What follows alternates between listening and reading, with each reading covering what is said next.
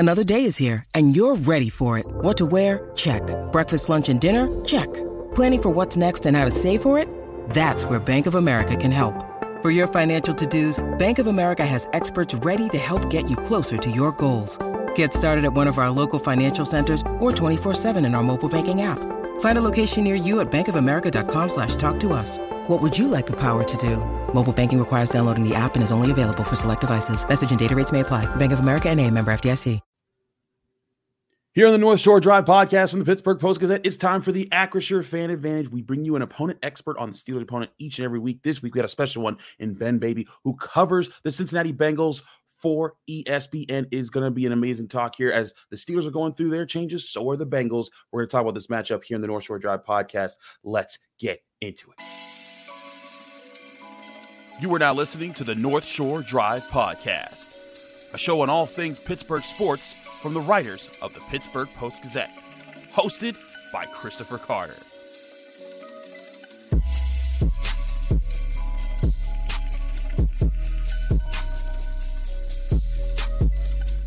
Hello and welcome to the North Shore Drive podcast. I'm your host, Chris Carter, and this is the Acrisure Fan Advantage from the Pittsburgh Post-Gazette. All season long, we bring you the Acrisure Fan Advantage that gets you closer to the team than ever before. Each week, we answer your burning questions on our Friday episode of the podcast with insider Brian Batko, and then we get you an opponent expert the day before the game each and every week. We've got a special one in Ben Baby. He covers the Bengals for ESPN and does a great job in doing it. And Ben, well, there's a whole lot of turmoil going on in Pittsburgh, and we'll get to that point in a little bit. Everyone wants to know what to expect from this new offense with Jake Browning. How much of this Bengals offense that we've known now for the past, 2 to 3 years with Joe Burrow, Jamar Chase, and the things that they've been able to do, how much of that offense are we going to see in this game, or is there going to be a dialing back of what the Bengals try to do with their backup?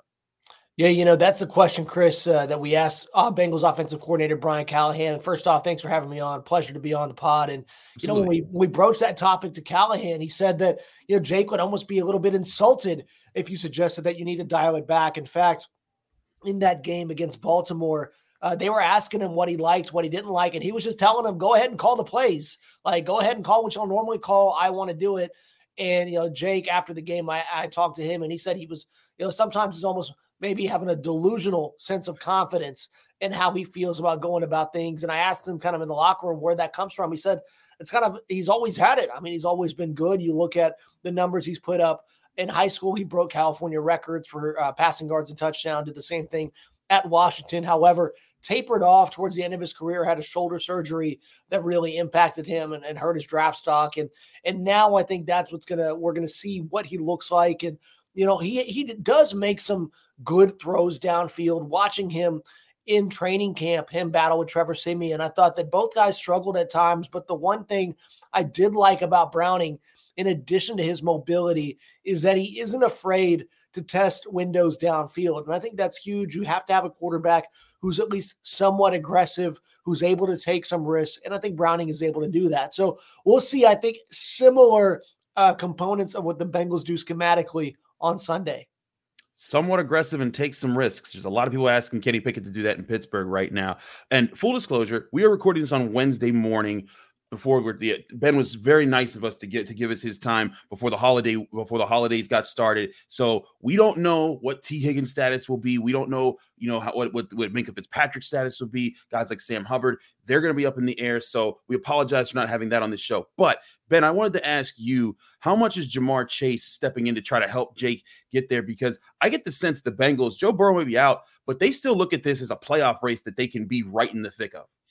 Yeah, I think that they should. I mean, you look at other teams we see in the AFC North. We've seen Cleveland be competitive, even with the backup quarterback. We saw the Bengals, go toe-to-toe with Tyler Huntley in the wild card game last year. I think that, one thing that you look at these franchises in the AFC North is that they are built incredibly well.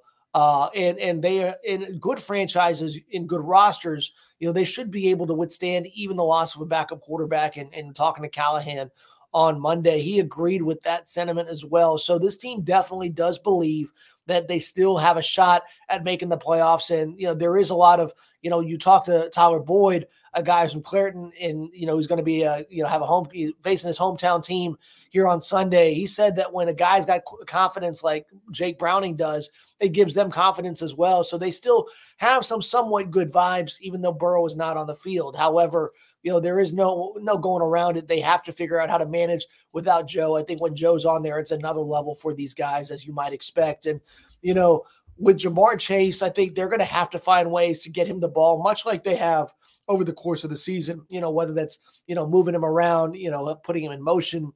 There have to be ways to make sure that the Steelers cannot double team him. And I think that's going to be the question mark. And that's why T. Higgins being on the field is so huge, because if T. Higgins does end up playing on Sunday, that will make it more difficult for Pittsburgh to go out there, give him those double teams. And that will, maybe they still end up doing that. Saying, if you want to beat us, go ahead and go with T. Higgins. But, I think T might be a underrated component of this game because of what he brings to the table. Mm-hmm. You look at his ability to really catch 50-50 jump balls, contested catches. Jake Browning is the type of quarterback, no disrespect to Jake, but T. Higgins thrives with those kind of guys. And if you're a quarterback like Jake and you're unsure of anything, you just throw it up in T's direction. And because of his size, his range, his body type, those are all things that are going to really enable him to potentially have a big game if he's healthy. So I know that, Jamar is another guy. He's on another level. He's one of the best receivers in the league. But if the Steelers decide to take him away, I still think this offense can function well with the other guys that they have on the field. Certainly. I mean, and we've seen T. Higgins play very well against the Steelers. In fact, he has 3 100-yard receiving games against the Steelers. One last year in the Bengals 37-30 win, the year before that in their 41-10 win, and then the year before that in 2020 when the Steelers, they got the win and a big win, but T. Higgins still went off for 115 yards and a touchdown. He's been a problem that the Steelers haven't been able to solve. The Steelers like what they see out of Joey Porter Jr. I think that's certainly a factor that they've appreciated as a boost in their defense. But of course, that defense goes through the defensive front and the pass rush. This Bengals offensive line has not exactly been great against the pass rush. They've, Joe Burrow's been injured multiple times in his career. This past one may not be as much on them when you look at the throw and how it happened in that Ravens game, but still, that's kind of been the MO for the Bengals.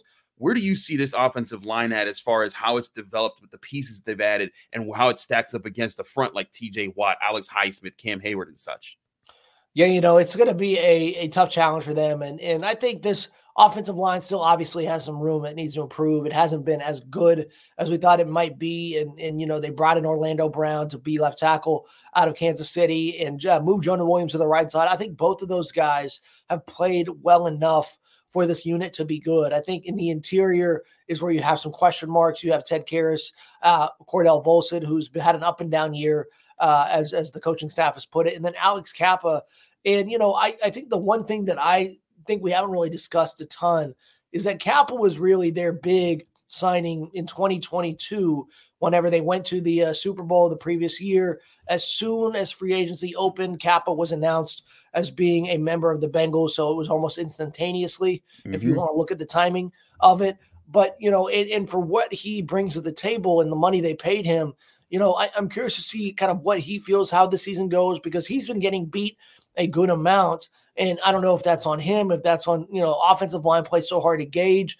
And I think another component too is that he got hurt at the end of last season. And I'm wondering if he hasn't fully recovered from his injury as well. So, this is good. I think the interior is going to be, a challenge for them. We'll see what Cam Hayward is able to do. He's had some really good games. I think Alex Highsmith has had a really good matchup against these Bengal offensive tackles. So especially their size, their speed, that could be an issue that Cincinnati has to deal with. And, I think having Browning back there will help them a little bit against a very good Steelers pass rush.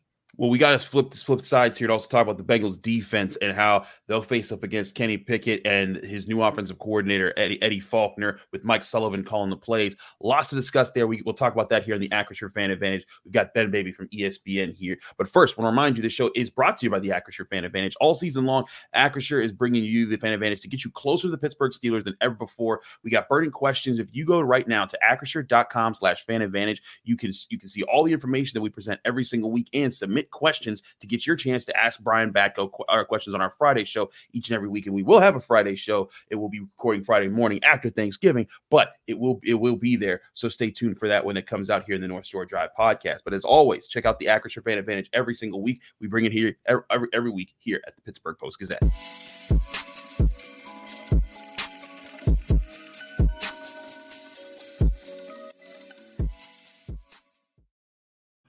We're back here on the North Shore Drive podcast. I'm your host, Chris Carter. We've got Ben Beatty from ESPN. He covers the Bengals for them. Ben, let's talk about this a little bit now.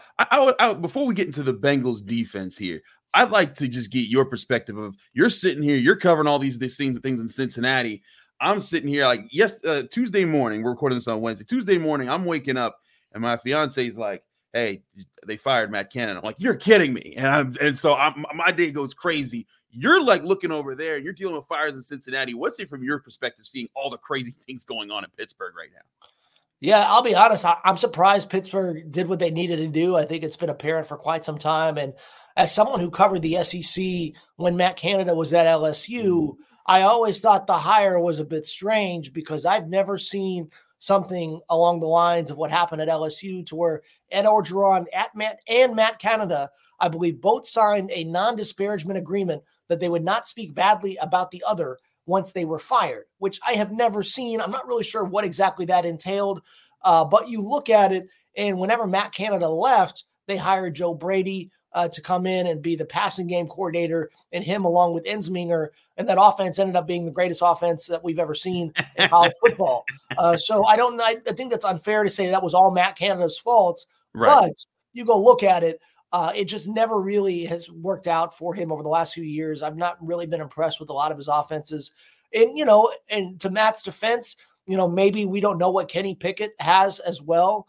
We don't know what this running game looks like. I think that the receivers you have, what you have in George Pickens, but what else do you have there? I think that's also a key, because you need to have, really viable number 2 receivers as well. But that being said, I think that, and I think our colleague Brooke Pryor wrote on Wednesday morning about this, it's either going to fix it or it's going to be the scapegoat, and we're going to figure out there's going to be other issues. But even at the beginning, that being said, I was surprised that the Steelers went in Matt Canada's direction. And I think it'll be telling to see where he goes over the next couple of years and what he does. And you'll end up getting a sense of really what he's like as an offensive coordinator. Yeah, I mean, he had one good year at Pitt when they beat Clemson, and they were the only team to beat Clemson that Deshaun Watson year. And I think that's where there was a lot of hope, in the sense like maybe if he can do some things that he did there. But Matt Canada has been a guy, he's barely been in one place. I think his tenure with the Steelers might be his longest tenured job. And like, that's the crazy part of it, is that when you look at his career, he's bounced around from team to team to team. LSU was a quick jaunt. Maryland was pretty quick.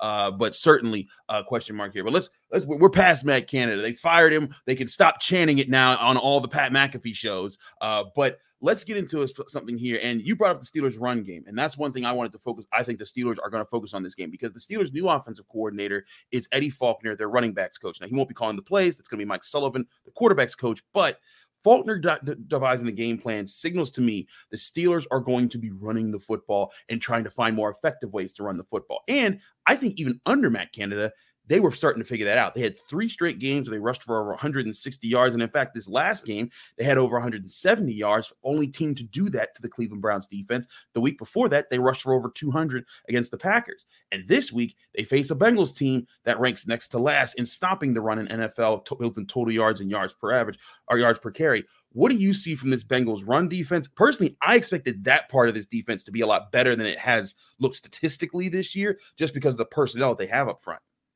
Yeah, I think that's been a big thing. And we talked about T. Higgins earlier in the podcast. Sam Hubbard not being on the field has been huge. He's a guy who's one of the best perimeter run defenders in the NFL. Bengals defensive coordinator Lou Anarumo said that Hubbard's basically the guy who sets all the communication up front as well, and does such an integral role in making sure guys know what their assignments are, communicating on, different rush plans, stunts, twists, and then also figuring out what they need to do, on gap to gap basis.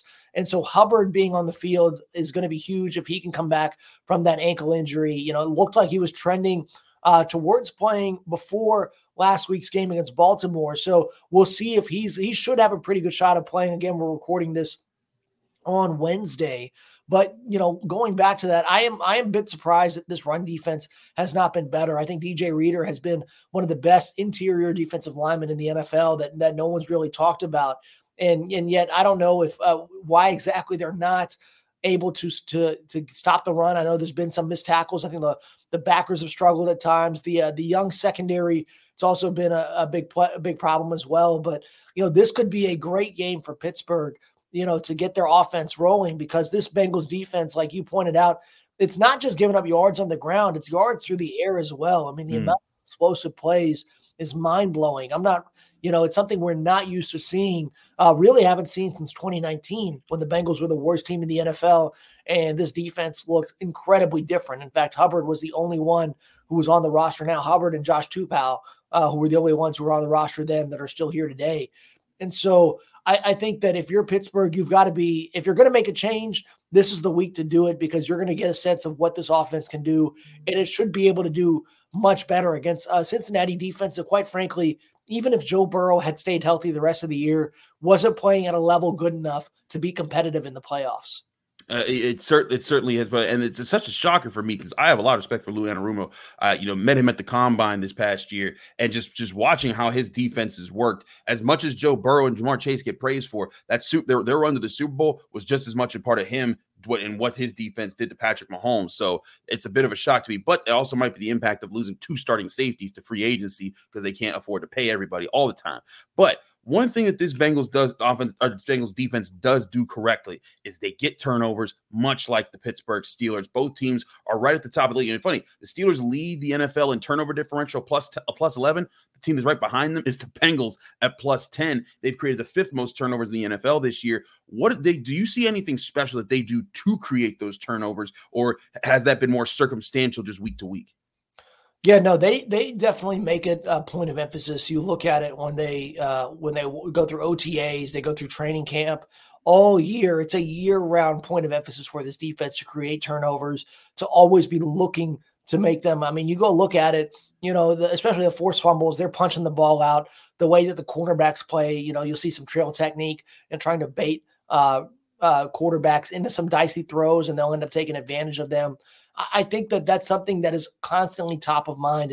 And running backs coach Justin Hill actually has a meeting, I believe, every Saturday. It's called All About the Ball.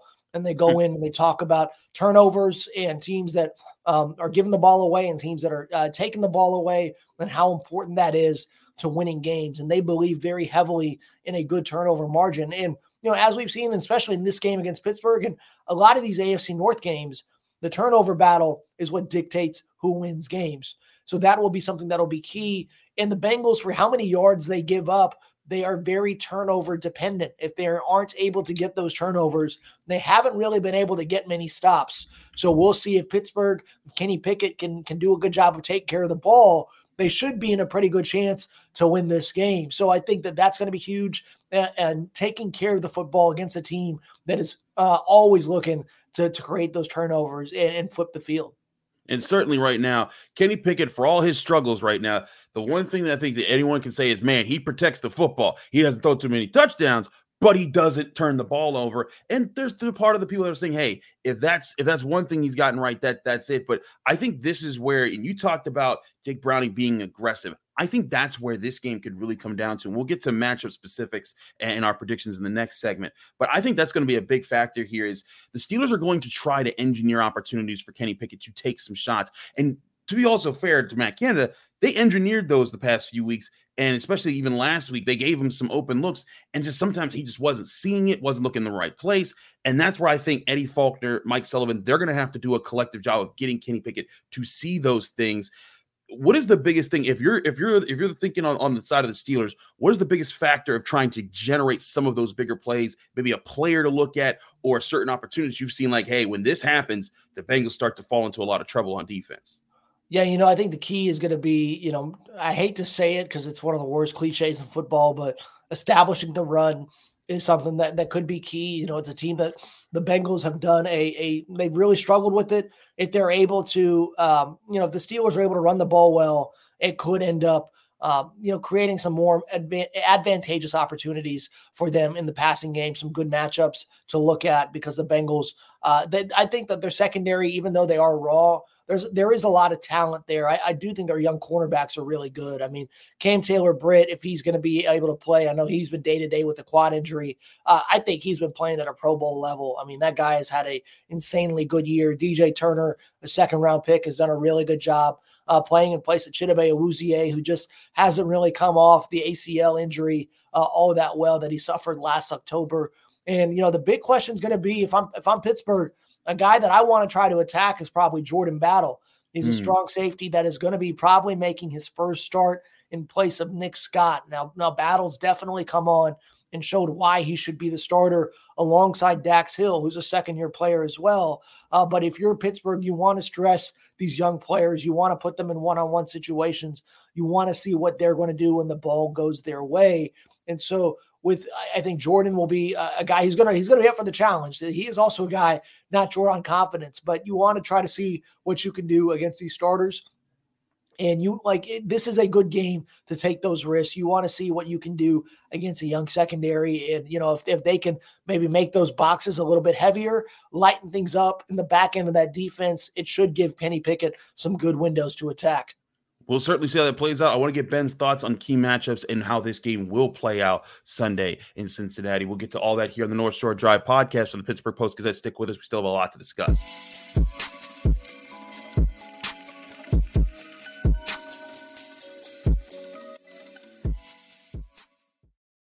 We're back here in the North Shore Drive podcast. I'm Chris Carter here from the Pittsburgh Post-Gazette. He's Ben Baby from ESPN. Ben, who shares an alma mater with Mean Joe Green, because as he went to the University of North Texas. So you got some Pittsburgh connection. Oh, there you go. You see it all around there. It's hard to point. I'm just going to turn around and point because I can't mirror it. But yeah, you got to rep the Mean Green, baby. Absolutely. Now, Ben, I want to talk to you about how this game could play out, because to me, and we talked about this a little bit before, it's like, man, I do not expect a lot of points in this game. I think this is going to be classic AFC North football, cloud of dust stuff happening. Both teams, and we mentioned it, both teams have prioritized protecting the football and taking the football away. And in that way, I think that this could be old school Steelers, maybe not Mean Joe Green, but at least maybe like 2008 Steelers when they were just playing tough-nosed defense. I think that that's a big factor here. But if there's a way to try to get the Bengals out of a rhythm on offense and maybe force them to make some of the mistakes that they haven't this year, granted, Jake Browning not played a whole lot yet, what is the biggest factor you see the Steelers have to achieve in this game if they're going to create turnovers?